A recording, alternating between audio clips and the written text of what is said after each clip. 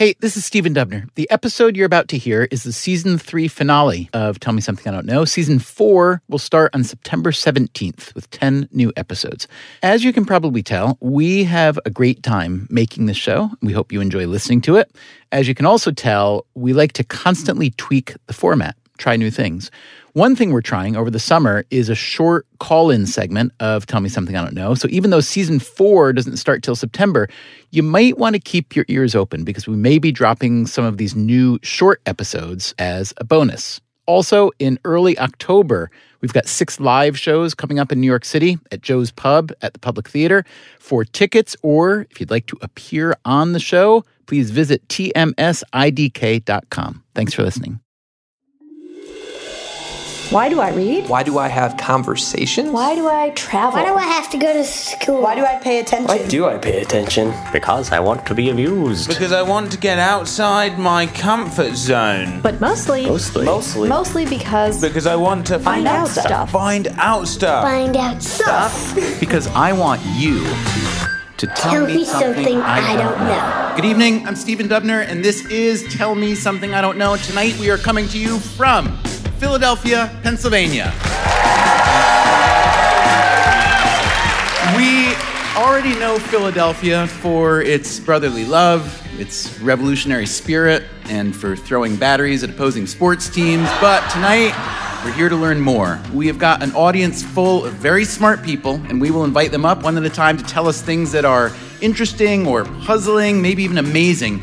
If it goes as planned, we will all be a bit smarter by the time we're through. Joining me tonight as co-host, would you please welcome the author, entrepreneur, and all-around interesting human being, James Altucher.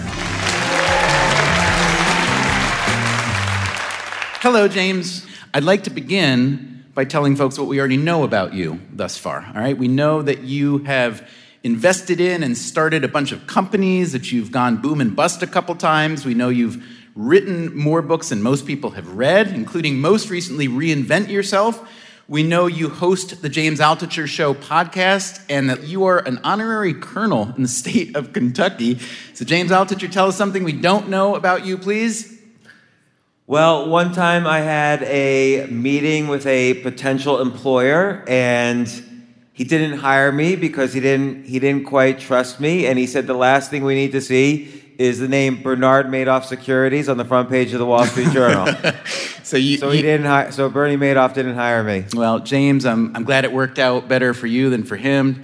Very happy to have you here tonight, James, for Tell Me Something I Don't Know. Here's how it's going to work. Guests will come on stage to tell us some interesting fact or idea or story. You and I will hear them out, we'll ask some questions, and eventually our live audience will pick a winner. Victory will be based on 3 simple criteria. Number 1, did they tell us something we truly did not know? Number 2, was it worth knowing? And number 3, was it demonstrably true? To help with that demonstrably true part, would you please welcome our real-time fact checker, Mike Maughan.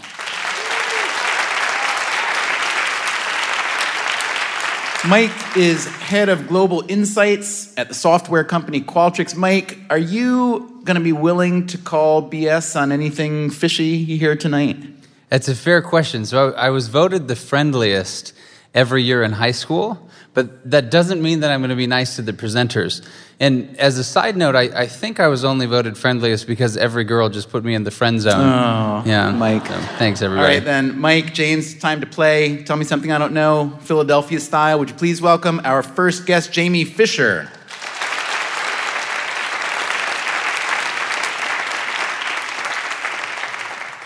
Jamie, hi there. What do you do? Hi, I'm the director of the American Sign Language and Deaf Studies program at the University of Pennsylvania. Is that part of linguistics or something like that? Yes, I'm in the Department of Linguistics there. Very good. Okay, I am ready. So are James Altucher and Mike Maughan. So what do you know that's worth knowing that you think we don't know? Sure. So there are 3 common misconceptions about American Sign Language.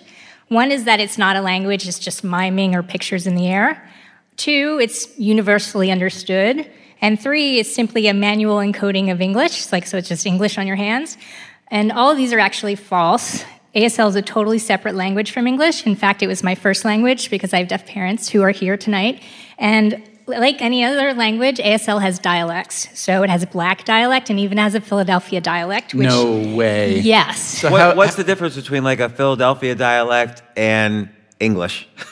Well, English is English. It's a spoken language. And then, so ASL is a totally separate language from English. And then beyond that, ASL in Philadelphia, as we are finding, is even slightly more different than ASL in the United States. When we talk about Philadelphia Sign, it's generally intelligible to anybody else who uses American Sign Language. So it's a dialect within American Sign Language. Is it vocabulary then, or no? Right, so we're not really sure. So we, at the University of Pennsylvania in the Department of Linguistics and with Gallaudet University, which is in Washington, D.C., we're trying to figure out if it's more than that. Like some people here in Philly would be familiar with the fact that we say wooder, or we say, right, or we say hoagie, and Philadelphia ASL is similar in that sense, but we're not sure if there's more to it than that. Because if you ask around, people who are from the United States who use ASL, there's regional variation everywhere, but people will say, oh, Philly, yeah, you're just weird. So we're trying to figure out exactly why, and so we're using linguistic analysis to do so. Is there any dialects in ASL that don't correspond to dialects in English or verbal language? American Sign Language actually is not even related to English at all. It's actually related to French Sign Language. And that's because of where and how those sign languages originated then? That's right. So what happened in the United States, and typically for all sign languages around the world, is there's sort of a convergence of deaf people for whatever reason. In the United States and elsewhere, it's oftentimes because of school. And so there was a teacher from France named Laurent Claire who was persuaded to come to the United States and start a deaf school in the United States. So he brought his French Sign Language, and they had a group of new students who came together at this new school who didn't have any sign language before that, right?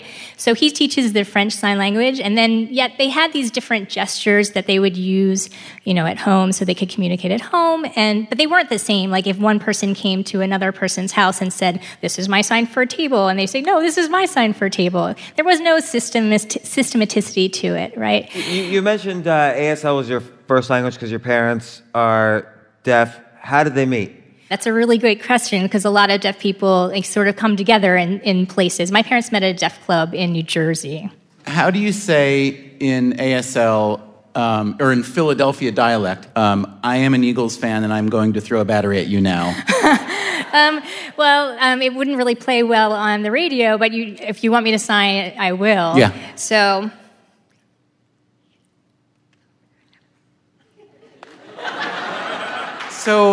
I have to say, it reminds me, knowing nothing about sign language, of the signs that baseball teams use to hide their upcoming moves from the other team. Is there any connection between those signs and sign language, or no? Yes, definitely. In the 1800s, when baseball was new, there was baseball playing happening at deaf schools all around the country, and actually there was contact with some of the umpires who came into baseball, and they had contact with some of the deaf players who came into the major leagues too. And so my dad and I actually did some research, and it was shown that some of the hand signals that are used in baseball today came from those deaf players themselves. So interesting. Jamie. Mike, come on. Jamie's been telling us about different dialects of sign language. What more do you have to add there? Well, first, I just want to say that Jamie is most well known for helping Today.com clarify that Johnny Depp and Natalie Portman did not, in fact, sign the word tampon in a Paul McCartney music video. Yep, that's true. From all of us, thank you for your incredible contribution to the world. So it turns out there are 130 distinct sign languages worldwide and a lot of variations in sign language speed. So New Yorkers are notorious for being fast talkers, while Ohioans are more calm and relaxed. New Yorkers also curse more in sign, and people in the southern United States tend to touch their lower face and chest a lot when they sign, which has become a distinctive regional accent. Lastly, and most importantly, just like American English speakers feel about Australians, for example, people with certain foreign accents or dialects in sign are considered more attractive. Mike Maughan, great job. Jamie, fantastic job. Thank you so much for playing Tell Me Something I Don't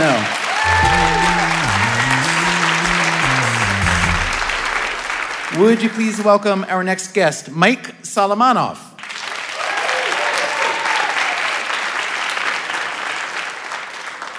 Hey, Mike, I have a feeling you are pretty well known to many people in the audience here. So tell us a little bit about yourself, please. My name is Mike Solomonov. I'm the chef and co-owner of Zahav Restaurant here in Philadelphia. And Federal Donuts as well. Federal yes? Donuts, Dizengoff, Abe Fisher, Rooster Soup, and Goldie Falafel. There you go. Now, I have to say, when I think of chef physique, I think of a little on the husky side, and you look pretty unhusky. What's your secret? I work out at a boxing gym a lot here called Joe Hand, which was started by Joe Frazier, actually. And I eat the Mediterranean diet all the time. How many donuts a week do you eat? Far too many. I eat a lot of donuts, you do, yeah. All right, what do you have for us tonight then, Mike? So I'm actually here to talk about trina, or sesame paste. Okay. And I have no other information in my head other than sesame paste. Where does sesame paste come from? Now, sesame, but you called it tahina, which is Hebrew, what most people commonly call tahini, I gather? Tahina, or trina. Okay, very good. Yeah, in Hebrew, you like to stick as many consonants together as possible. All right, so you're asking us, where does it come from? So I always thought that that because of the Israeli and Palestinian love for trina, for raw sesame paste, it had to grow there, but it doesn't at all. Huh. In fact, it's such a small, arid piece of land, they can't possibly keep up with the demand, right? So, are you telling me all the tahini in the world is grown in Philadelphia? It is, in South Philadelphia. No, so most of the world's trina actually comes from China, or most of the sesame is grown in China. Okay. But the best stuff, in my opinion, is grown in Ethiopia. The Humera variety, which is a sweet variety that we love, is grown in Ethiopia. We get it processed in Nazareth, and we actually have one of the best trina distributors in the world here in Philadelphia. Is that connected to your consumption of it? No, it just happens to be random. James, do you eat a lot of tahini? Tahina? Well, I actually don't even really... So you're saying it's sesame... What's sesame? We need to take a step back then, and yeah, I don't know. Like break it down. I don't know what even sesame is. You ever had a bagel with sesame seeds? Yeah, I just know the bagel. Okay, so if you were to take your bagel and shake it over a paper bag, take all those contents, and then you steam them, you dry them, you mechanically take the hulls off, and then you toast it or roast it at a very low temperature for a very long period of time, and then puree it, you have trina. So wait, you're saying that you called it a hull, so we eat, what's on the outside of a bagel, we're eating the whole thing then? It depends on where you buy your bagels, but typically that is without the hull. Gotcha. And what I always thought before researching it was that the best trina actually came from unprocessed sesame, but the truth is there's way too much water and way too much fiber to get it as smooth as you want. What do they grow? Do they grow in gigantic clusters, or do you have to pick them one by one? No, they're actually tiny little pods that almost look like cardamom, and then they're split open. That really helps. A cardamom pod, yeah. So wait, so after you roast this for like 1,000 years and it turns into tahina. It's tahina. You ready? Tahin. Thank you. So wait, after you do all this roasting, can you then put it in a circle and fry it and make a donut? Yes. And do you do a tahina donut? I want a tahina donut now. Actually, believe it or not, in Federal Donuts' opening menu, we had a trina and pomegranate donut. Oh. So, Mike, I have a question for you. Yeah, so my first encounter with tahini was, so I'm the youngest of a big family, and I had some brothers go hippie in the 70s. Right. And they had it around a lot, and it tasted like, I would call it like a mixture of socks and urine. It was bitter and blah. But I know there's been a renaissance now. Is the renaissance connected to the fact that it's gotten good? Is that the idea? No, I think the demand is now greater. I think the stuff that we were used to having that tasted like socks or urine. I've never tasted urine, so Well, I grew up with stuff because I grew up in Pittsburgh, in Squirrel Hill, actually, to an Israeli father and an American mother. And instead of like butter on the table, we had trina. But the fact of the matter was, it was like there weren't that many varieties of it. There weren't that many brands, and it definitely tasted terrible. And as a chef now, tell us about the breadth of its use. Well, I mean, we use it to distinguish Israeli cuisine from other Middle Eastern or Mediterranean cuisine. So we don't mix milk and meat at Zahav. We're not a kosher restaurant, but I think that the flavor profile of Israeli food should be like grilled barbecued meat over charcoal with the trina on the bread with the za'atar. And as a chef that's trained sort of globally, when you roast a lamb leg, you think yogurt, but that contradicts the Israeli palate, in my opinion. So we use trina for sauces, for vinaigrettes. We use it to thicken hummus. We spread it on toast. The Israeli peanut butter and jelly sandwich is stale bread, raw tahina, and date molasses. And it is like the best thing ever. So it's used for absolutely everything, for desserts, for confections, for halva, for everything. You said most of the sesame these days is grown in China, but the best is grown in Ethiopia, in my opinion, yes. Can you tell us anything about, what makes it? Is it climate? Is it technique? What is it? It is climate. I think mostly climate, and I think that the Humera variety in particular does very well in Ethiopia. Mike Maughan, you have some facts for us. What do you think? Yeah, so the first thing I want to say, I'm a fact checker, and the biggest fact I can find is that literally no one was curious about raw sesame paste. Like, ever. Have a good night.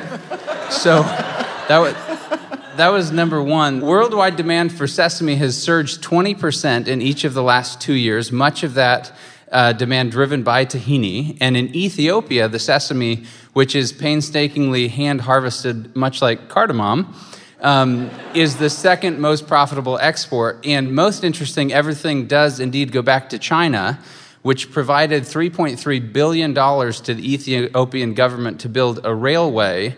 And then Ethiopia is paying that loan back from the proceeds of sesame seed sales. This was educational and interesting as heck. Mike Solomonoff, thanks a million. That was great. Would you please welcome our next guest, Alexis Pedrick.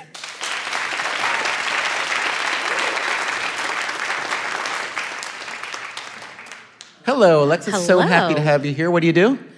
So I am a history geek and science nerd, and I manage outreach and education for the Chemical Heritage Foundation. Like you celebrate the heritage of chemicals? Like the periodic table is So we actually everywhere? do the history of science. So we're a museum, we have a fellowship program, a research library, and yeah. All right, what do you have for us tonight? So we have urine to thank for modern-day fireworks. We have urine. Urine. We're developing a whole palette here. We have urine to thank for modern-day fireworks. Tell me more. I like that. Well, Hennig Brand is a 17th century alchemist who funds his experiments by marrying wealthy ladies, as one does. And like most alchemists, he believed that you could transmute lesser materials, in this case, urine, into gold. So he got about 1,000 gallons of it, went to his basement lab. Whoa. He got about 1,000 gallons of it. Okay, so first of all, was it human urine? And Yes. Because of its chemical properties, you're saying? Yeah, like urine, if you it has urea in it, and if that decays, it turns into ammonia. So it's really useful. It can like soften leather if you want to let leather sit in vats of urine. Do you have a leather jacket, Stephen? It's used to break down the hulls of sesame seeds. So wait, I feel like there's like a book here, like 1,000 uses of urine. Like what other this is a bestseller. What other uses of urine are there? Well, you know what? It really brightens the color of dyes. The Romans used to use it as mouthwash. So they had that going for them. You know, I just remembered I once met a very famous pop star, and her skin was amazing. My wife was traveling with me, and she asked her, "What's your secret?" And she said that her secret was to wash her face every morning with the first urine of the day. Was gold almost always the end aim of an alchemist? Sometimes it was immortality. Sometimes it was like things that could cure your sickness. I mean, they wanted to solve a lot of problems. And so, yes, they went about it in a lot of crazy ways, but they were experimenting, and that's good. Can I ask you this? I mean, in what ways is alchemy different than applied chemistry? It's actually not. So alchemy is sort of the really early chemistry. So like Hennig takes the gallons and gallons of urine and he starts boiling it down to try and separate out a substance that he believes will give him gold. Now, it doesn't give him gold. It actually gives him white phosphorus, which is eminently useful, right? We use it in fireworks. We use it in explosives. It self-ignites in the air.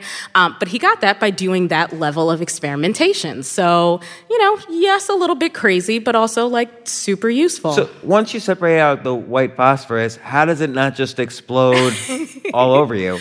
Well, so he was pretty careful with it. He called it cold fire, so he was pretty careful with it. And people were fascinated by it. He actually sold the secrets to a number of people, obviously for the right price.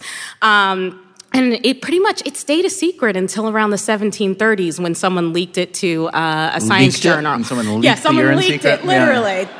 So he kept it a secret because urine was almost like a weapon of mass destruction. So in addition to explosives, fireworks, we use it in fertilizer.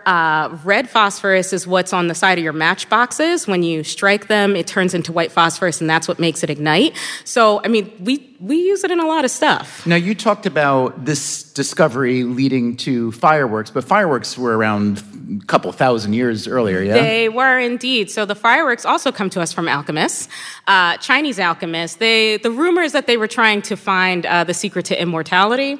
That's not crazy in the world of alchemy. And so they put together saltpeter, sulfur, charcoal, and they sort of made a chemical gunpowder. And they'd stuff that into bamboo shoots and light it, and it was like a sparkler. And voila, fireworks. So, Alexis, I have a very practical question. Yes. Which is, let's say I crash landed onto a deserted island. Right. And there's no water on the island. Right. How many times can I re-drink my own urine before it's no longer useful to keeping me alive? I would recommend trying to get off the island and focus your energy on that, because you don't want to be stuck drinking your own urine. Oh, such useless practicality, Alexis. Mike Vaughn, Alexis has been telling us more about urine than we ever thought we would care to know, but it's fascinating. What more can you tell us? Hennig Brand is not the first person to wonder about the uses of urine. I am super curious how these people got started. There is a pop star, also won't say the name, but rhymes with Wadana. She once claimed to swear by using urine as an antiseptic. On the David Letterman show, Madonna said peeing in the shower is really good at fighting athlete's foot. It's also been shown to work gangbusters as a toner and spot treatment, and it's been used for generations. In Rome, Pliny the Elder recommended fresh urine for the treatment of sores, burns, affections of the anus, chaps, and scorpion stings, and the father of chemistry, Robert Boyle, advised certain patients to drink every morning a moderate draught of their own urine, preferably while 'tis yet warm. So there you go. There you go. Fascinating. Alexis Pedrick, thank you so much for playing Tell Me Something I Don't Know.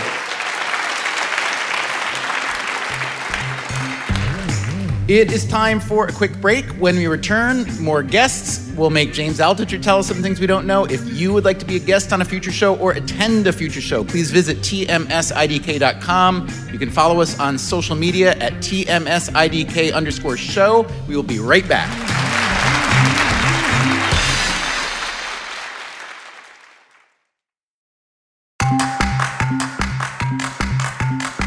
Welcome back to Tell Me Something I Don't Know. My name is Stephen Dubner. My co-host tonight is James Altucher. Before we get back to our guests from the audience, James, I've got some lightning round questions written especially for you. You ready? I think I am. Go for it. James, we know you've done so many things. What are you exactly? So I've pretty much been a failure at business, a failure as a writer, a failure or a mediocre podcaster, failure at stand-up comedy, and failed husband and a mediocre father. Nice. You're successful at candor, I have to say that. James, let me ask you this. You lost most or all of your money a couple times. What'd you learn from that? I learned that it's really depressing to lose all your money, and most importantly, money will not solve all your problems, but money will solve your money problems. Okay. You've been doing your podcast, The James Altucher Show, for a few years now? 4 years? 3 or 4 years. It's hard to pick one, but just tell me about a guest or an experience with a guest that you just found sublime.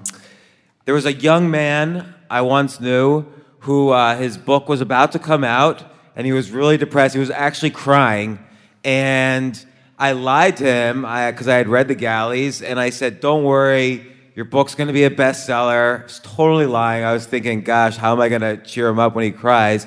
12 years later, he came on my podcast, and that young man was named Stephen Dunbar, and the book was Freakonomics.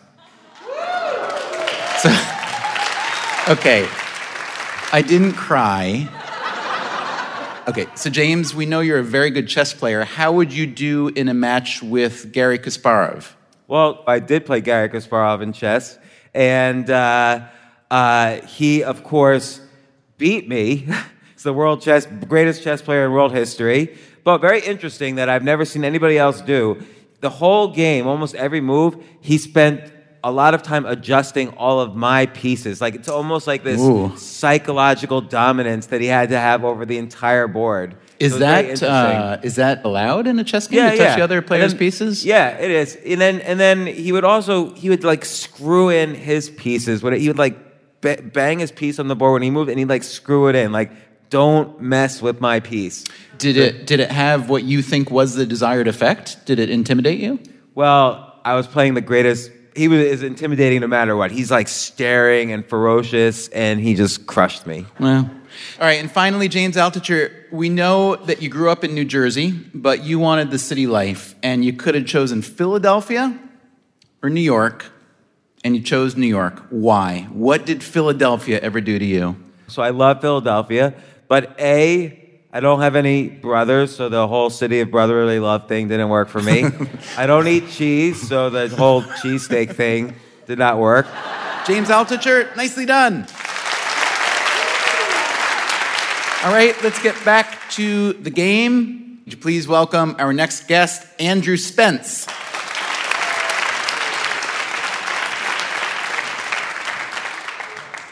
Hey, Andrew, what do you do? I'm a professor of bioengineering at Temple, and I'm interested in how animals move. So what is bioengineering? It has an identity crisis. Half of the people in it want to do prosthetic limbs, and half of the people want to make lungs in a dish. So tell us what you have to tell us. Yeah. So I'm sure you've probably noticed that cockroaches are really fast. So there's a species of cockroach that can go 50 body lengths a second, which is us going 210 miles an hour, which imagine your 50 what a second? Body lengths. Yeah, this is one of these normalization of things. Of the roach. Okay. Yeah, not exactly. your body. Not my body. right. Well, James. Not 50 Jameses. How tall are you today? Exactly. And they're really robust. Another species can handle being squished with 900 times its body weight. And so the secret to that speed and robustness turns out not to be amazing brains or big muscles, but really intelligent mechanics. So evolution tuned the mechanics of the roach in the same way that your BMW, that the smooth ride would be due to the engineers tuning the springs and the dampers in the wheel wells. It was discovered by running cockroaches over condoms and by putting cannons on their back and doing all kinds of the beautiful sort of old school biology that I think I feel is we amazing. need to back up a little bit here. Okay. All right, yeah. Right. Let me start with the basic. Running cockroaches over condoms tells you what? So basically, the history of it is if you run humans over soft surfaces, they stiffen their leg to compensate. And I was interested in whether cockroaches can do the same thing. It's hard because they make a virtual pogo stick leg out of 3 legs at once. And so I was trying to come up with a surface that was the same stiffness as a trampoline for a cockroach. And if you scale down from human size, the answer is latex. And I was at Berkeley at the time, so, the joke was... Where you just happen to have condoms lying around all the time. Yeah. And actually, the dirty little secret of that study is we used dental dams, because we were cutting condoms and trying to stretch them out, and, they were always curvy. Is it the same material? Essentially the same material. Same material, but it comes in a sheet. All right. You also said that you put cannons on the back of the roaches just for fun. That was, that was actually the thing that changed our field. And actually, I should say I didn't do that study. But it was an amazing PhD student. The idea was to see how fast they can react. And there was this old 100 years of neuroscience where everyone was like, nervous system is the thing that does everything. And my professor at the time was like, I think mechanics is important. How can we push them so fast they don't have time to think and respond? And the answer was a cannon. And so this PhD student built a cannon out of a Bic pen shaft, went and bought gunpowder, packed it in there, got a little urine. Got a little tahini while he's at it, just right, for, spice it up. Exactly. And then packed a BB in there and fired it. He reloaded it 1,000 times and got 10 good runs. The cannon is where? It's on the roach? Yeah, bolted on. And what happens to the roach when you fire the cannon? It gets shoved sideways. Why are you testing this, though? So the idea was to see how fast they respond. And the answer was, you shove the cockroach sideways with a really fast impulse, and it starts recovering in 10 milliseconds. There's not enough time for the brain to react. So you're making at least one big argument, which is that it's not the cognitive process, but it's some physical reflexivity, right? Exactly. If you're trying to get a grant, the sexy term is preflexes. Reflexes, preflexes. So whenever I see even one roach ever, I jump. So how did you overcome that, that just raw fear that I get when I see roaches? Yeah, honestly, it was watching slow motion videos and dissecting them. So if you grab some and look at them, they're actually really amazing. You look at them under a microscope, you're like, actually, that's pretty sweet. And then... But are they disgusting, though? I mean, they're still pretty gross. They puke on you. They like to wedge. So if you hold your hand like this and let them wedge under your thumb, they're really happy. Is that like spooning? It's a little bit like spooning. So, I want to know a little bit more, however, about applications, right? So what are you learning from the complexity of those mechanics that might be useful, whether it's building better machines for us, or maybe it has to do with humans somehow even? No, already it is. So if you look at Oscar Pistorius's cheetah legs and those kind of carbon fiber sea legs, prosthetic limbs, it's really... The temptation is to go in with lots of controllers and actuators and fanciness, and then someone comes along and goes, actually, if you just put a spring there, you can get 90% of the reaction time and not have any complexity. Interesting. Yeah. So it really helps to put the intelligence in the mechanics. And so do you do robotics? Yeah. We have a six-legged robot called Gary. He's actually provided by the University of Pennsylvania. The nice thing with robots is you can do things that would be unethical in animals, right? So if I have a hypothesis on roaches, even unethical on roaches? No, we can do whatever we want to roaches. Actually, nobody cares about roaches. Yeah. Fascinating. Mike Maughan, robo-roaches, we'll call them. What more can you tell us about the roach? So I just want to say, first of all, cockroaches are older than dinosaurs. They can hold their breath for up to 40 minutes. They can live for a week without a head, and they can survive a nuclear explosion. So this super fast cockroach that you're talking about is sometimes called a discoid cockroach. Its other amazing use is that it's often used in insect-eating competitions. Goodness gracious, I feel I learned almost too much with this one. Just fascinating. So, Andrew Spence, really nicely done. Thanks for playing. Would you please welcome our next guest, Marcy Engelman. Come on up, Marcy.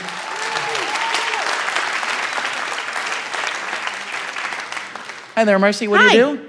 I am currently the museum educator at the Mutter Museum. Oh, we love the Mutter. I mean, it is the weirdest museum in the world. Yeah, you got... I like to think so. Can you, so for those who haven't been fortunate enough to visit there, can you just give us a really quick history? Who was, it was a Dr. Mutter, it was his house and so on? There was a Dr. Thomas Dent Mutter, who was a fellow of the College of Physicians of Philadelphia, and he donated his teaching specimen collection of 1,300 specimens to the college so that we could start a museum. Yeah, okay. So I'm sure you can tell us a lot of things we don't know based on what's in there. What do you have for us tonight? Well, I wanted to talk to you about Ötzi the Iceman and his tattoos. All right, let's hear it. So in 1991, some hikers in the mountains in the northern Italy found a body. And summarily, this body was brought to a museum of archaeology in Bolzano, Italy. And they named him Ötzi the Iceman for the name of the region he was found in. They learned a lot about him, and one of the things they noticed was he was covered in 61 tattoos, mostly in the shape of lines and crosses. Wait, how old? How old was this They body? estimate he was 5,300 years old. And he's in the ice, and therefore the skin is preserved? Everything's completely intact. So these tattoos were not made with a needle. They were made by rubbing pulverized charcoal into fine incisions. And they found these tattoos primarily around his spine and his joints. And these areas of his body showed a lot of wear and tear and degenerative disease. So they believe that these tattoos were done as a form of pain relief, similar to acupuncture. However, Ötzi is almost 2,000 years older than acupuncture as we know it. So it worked. Well, he died, so maybe not. Oh, okay. Yeah. Well, they actually believe he was murdered. No way. How do they know that? They found an arrow embedded in his left shoulder. Yeah, that's a good foul clue. play suspected. That'll do it. So when you say tattoos, it's not in the sense that we think of them now as decorative or That's whatever, correct. signaling. These were medicinal. therapeutic. Okay. Yeah. But okay, so do we have any sense of what they were treating?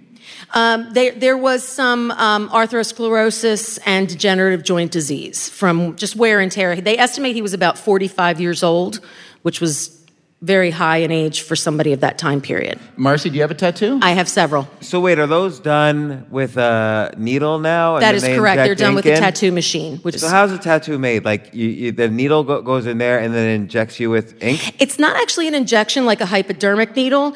The needles are solid, and when they perforate the skin, it creates a hole, and then that hole kind of sucks in the ink like capillary action. And then the ink becomes embedded in the dermal layer of your skin.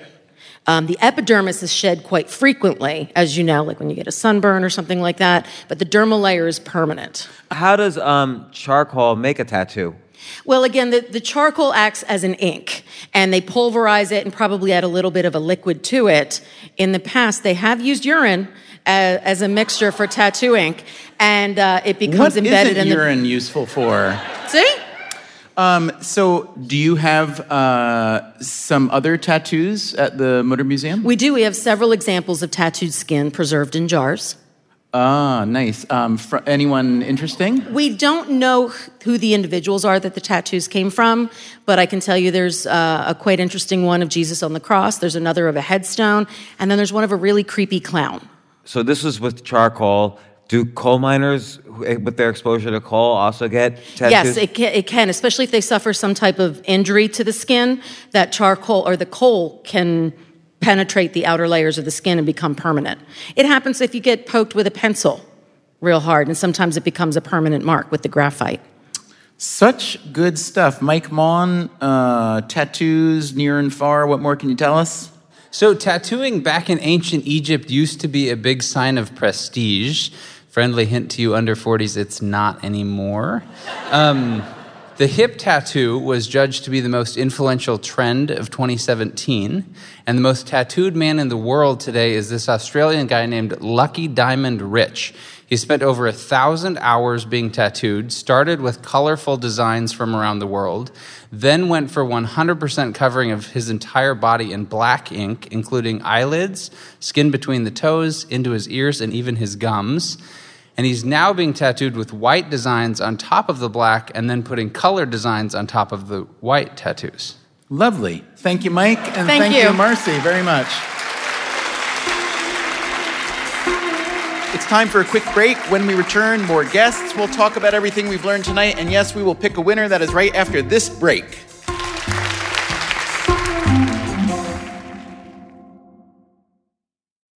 Welcome back.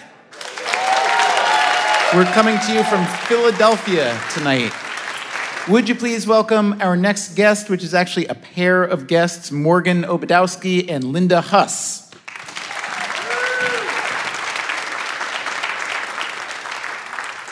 Hi, guys. Hello. Hi. I'm Morgan Obadowski. Hi, Morgan. I'm Linda Huss. What do you guys do? I'm a publicist, and I'm the co-host of Drink, Drank, Drunk. It's a grammar podcast where I get drunk and I pretend that I know a lot of things. Okay, Linda? I'm a writer and editor, and I am also a co-host of Drink, Drank, Drunk. Do you get as drunk as Morgan? We go back and forth about who gets the drunkest. I see. All right, very eager to hear what you have to tell us tonight. Take it away. Okay. What do you think to make a Virginia fence means? A Virginia fence? Mm-hmm. I'm going to let you answer that first. Is it a fence you build to keep people away from your Virginia ham? Because I know people really love their Virginia ham. So actually, to make a Virginia fence means to walk unsteadily or really just to be drunk. So we're getting this from the experts. Yes. So we know this because of the Dictionary of American Regional English, or DARE. Tell me more. That sounds really interesting. So the project started in 1965 when English professor Frederick Gomez Cassidy launched a fleet of vans across the United States. And these word wagons went to more than 1,000 places, and their mission was to collect and record American idioms and dialects before they went extinct. Wow. This reminds me of Alan Lomax and people like musicographers, right, who went around collecting music. So the idea was to collect the language that's not going to show up in normal standard dictionaries and so on. The regionalisms. Wow. And not just the words, but also the pronunciations that people were using. So they had this story called The Story of Arthur the Rat that they had people read so that they could capture all of these different American sounds. And we actually have a clip of that. The story of Arthur the Rat. Once upon a time, there was a young rat who couldn't make up his mind. Just then, the old rat caught sight of young Arthur. That was the name of the shaker. I think I'll go tomorrow, he said to himself, but then again, perhaps I won't. Interesting. What are the parts of the country where there was a lot of, dialect that was unique to that place, for instance? Sure. There's not one region that can be pointed to because everywhere was so specific. And they went to Alaska, they went to the Florida Keys, they went to Maine. And what they would do was pick individuals, usually middle-aged and up, because they had more history and experience with the words. And they would ask them almost 1,900 questions. Wow. And it sometimes took a week. And it was all recorded on these huge reels of tape. So what were some other examples? Oh, we have lots. So another one for drunk, which is fun, is how come you so? Not to be confused with how came you so, which can mean pregnant.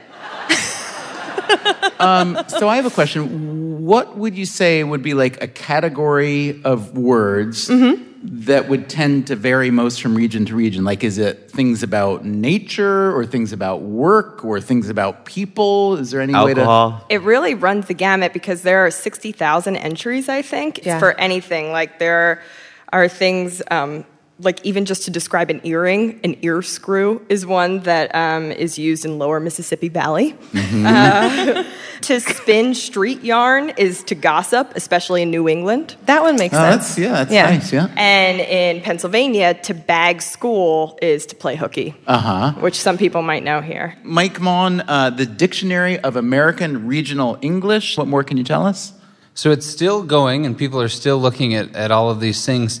It's mostly useful to librarians, teachers, historians, journalists, and playwrights. It's also been used often by physicians who are trying to treat things locally, lawyers who are trying to help with trademarks, or actors who are trying to perfect regional accents. The big gist, though, is a lot of these uses of words are going away because so much homogeneity is happening as a result of our mass culture and how everything is integrated. For example, it talks about how Subway has largely settled the debate as to what we call a hoagie or a grinder, et cetera, because people just call it... No way. It's a hoagie in Philadelphia. So there are a few things that are local to this region. For example, a piggyback ride is called a buckleback. Belly guts are sticks of pulled molasses candy, and a ball hoot is when someone tumbles precipitously down a hill. Okay. Well, I'm having a ball hoot. Thank you so much for playing Tell Me Something I Don't Thank Know. you. Morgan and Linda. Great job.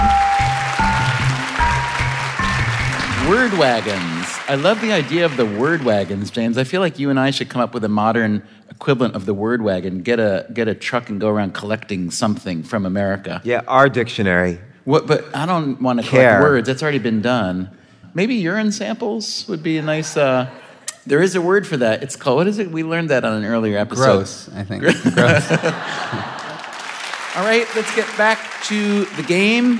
Would you please welcome Conrad Benner?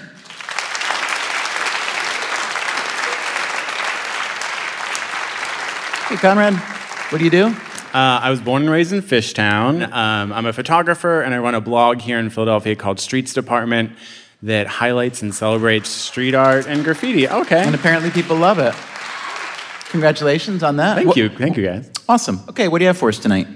So I am here to tell you that Philadelphia is the birthplace of the modern-day graffiti movement. No way, really? Yeah. James, did you know that?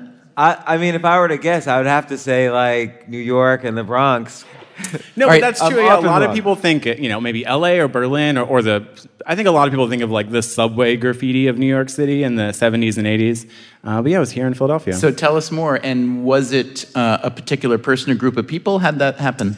It was a particular person. It started in the mid-'60s with a man named Daryl McRae. He came up with the moniker Cornbread. So it actually started because he had a crush on a girl in school, and he wanted to impress her. So he started writing cornbread everywhere in his neighborhood and then all around Philly. Neighbors around Philly were confused. Why would someone write the word cornbread on homes and businesses and cars? Did people know that he was the guy That's doing it? That's a great question. In circles. So it's, the people who, maybe some other taggers, certainly his friends knew, but not the public at large. Or I was thinking the police, like they probably wouldn't have liked it so much. Eventually, he got arrested a few times. Yeah, So the police figured it out. Like, did he make like bubble letters, or was it just tagging his name? Or sure. So it all started with tags, and then it developed. What's the difference between tagging and graffitiing? So tags are like quick little throw-ups of your name. The quick little thing that you see usually in black graffiti or black spray paint. And then graffiti is sort of the bigger pieces. That's like the bubble letters, stuff you see in New York. That it takes much more time and can control, and it takes like years and years and years really to master. Can control. So it's spray paint cans, yes, yeah? Yes. Were they new? Is that what kind of led to this, or no? Yeah, so they were introduced to the market about 10 years prior in 1949. About a decade later is when Daryl started doing this. And so in the late 1950s, you're saying modern graffiti started? I would say mid-'60s, yeah. And so about 15 years after, the invention of the can. And did he, what was his profile or reputation here? Did he become well known for it? So he got a lot of notoriety, especially when he first started. He was a little younger. He mostly did like cars and homes and small businesses. So the neighborhood knew him, the neighbors knew him, and the local press sort of knew who he was too. There'd be articles every once in a while. In the early 70s, there was a rumor that he died. He didn't die, of course. He's still with us today. But there was a rumor that he died, so he wanted to sort of prove that he wasn't dead. And so he broke into the Philadelphia Zoo and tagged "Cornbread lives" onto an elephant. Oh, cornbread. That is awesome. So when he did that, not for the elephant, but yeah. So he must be 70 years old now. Is he like this 70-year-old guy who's like, I was cornbread back in the day? Yo, he's awesome. So one of the highlights of my career has been being in a show with him. So I showed my photos next to some work he did. He's got like a website now. He sells T-shirts. Like, he is the legend. There were certainly like other taggers around the same time. The thing he did was get international press and really blow it up. So when he broke into the zoo, there's also a rumor that he broke into the Philadelphia International Airport and tagged his name on the Jackson 5's airplane. There's no real proof of that. It's kind of just an urban legend, but it might have happened. When he broke into the zoo, he got a lot of press, and it sort of blew up this emerging art scene. Mike Maughan, Conrad is telling us about the father of modern graffiti. This is exactly the kind of idea that I'm glad we have a live fact checker for, because no offense to you at all, but it's the kind of thing that could be full of urban legend, as you've acknowledged. Thank you. But that said, it's also the kind of thing that if it's true, it's really the legend is large. So, Mike, I'm really curious to know what you can tell us. Yes, so this is actually widely held to be true that Daryl McRae / Cornbread started this entire new movement, and there's not a whole lot of dispute. So street art, which is a separate thing, began in the 1970s in New York, but this graffiti piece was very different. And so it's interesting because this isn't actually new. He just started the modern movement. But the first known example of modern-style graffiti is from the ancient Greek city of Ephesus, and it's said to be an advertisement for prostitution. It shows a hand resembling a heart, along with a footprint and a number, which is believed to indicate that there's a nearby brothel, and the handprint is symbolizing payment. Thank you, Mike, and Conrad Benner. Thank you so much for playing Tell Me Something I Don't Know. Great job. Can we give one more hand to all our guests tonight? I thought they were fantastic. Really well done. Our live audience is about to pick a winner, but first, the three of us, my co-host James Altucher, fact-checker Mike Maughan, and me, Stephen Dubner, we will each weigh in with a non-binding vote. Remember, everyone, the three voting criteria. Did our guests tonight tell us something we truly did not know? Was it worth knowing? And was it demonstrably true? So I'll take the first category tonight. Of everything we heard tonight, something that we truly did not know. I'll be honest with you, I learned a great deal tonight. I learned a lot about sign language. I learned a lot about Tahina, more about urine than I ever thought I would need to know. The tattoo stuff, word wagons was so interesting. The father of modern graffiti. But I think if I had to pick one, if I had a binding vote, which I don't, I loved learning, James, that roaches have a value, really, in terms of, biomechanics or whatever it is that could translate over to, humankind, whether for personal stuff or for machines. So I wonder with that one, why don't we voluntarily amputate all our limbs and replace them with cockroach-like limbs to be like superheroes? Could be the $6 million six-legged man, yeah. The next criterion, James, is worth knowing. So what did you hear that you thought was really worth knowing? I am just amazed by all the uses for urine. And how, every guest afterwards said, oh, then urine was peed into the cannon that cockroaches would carry. And then urine was used in tattoos.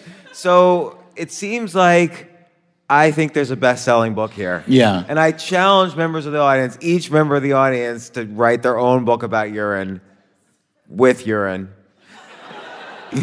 Mike Maughan, on pure factuality, there were a lot of facts. They seemed to be true. Tell me what tickled your fact-checking fancy. So I will say, I mean, we learned a lot of things. We had all these dialects and sign language, the word wagons, everything going on there.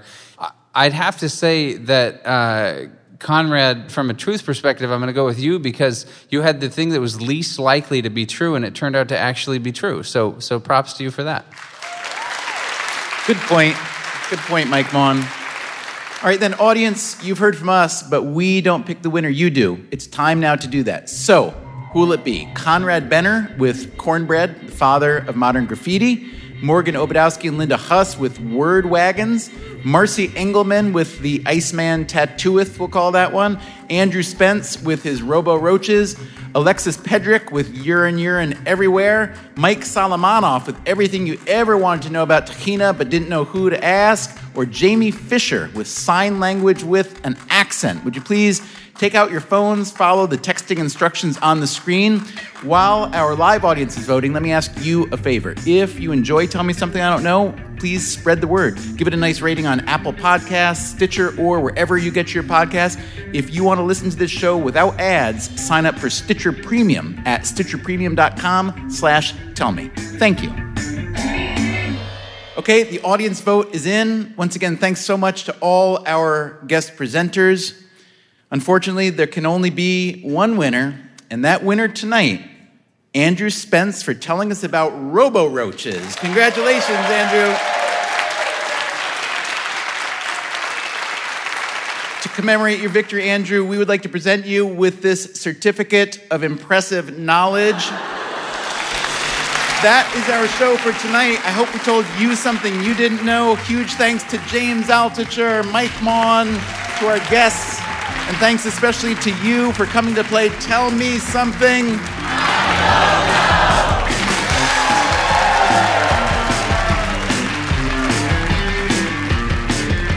Tell Me Something I Don't Know is produced by Dubner Productions in association with Stitcher. Our staff includes Allison Hockenberry, Emma Morgenstern, Harry Huggins, Brian Gutierrez, Dan DeZula, and Rachel Jacobs.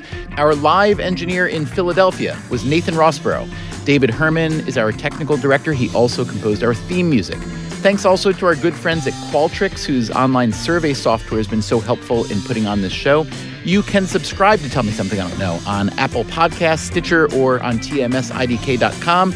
You can also listen without ads by signing up for Stitcher Premium at stitcherpremium.com/tellme. You can find us on Facebook, Twitter, and Instagram. Thanks for listening.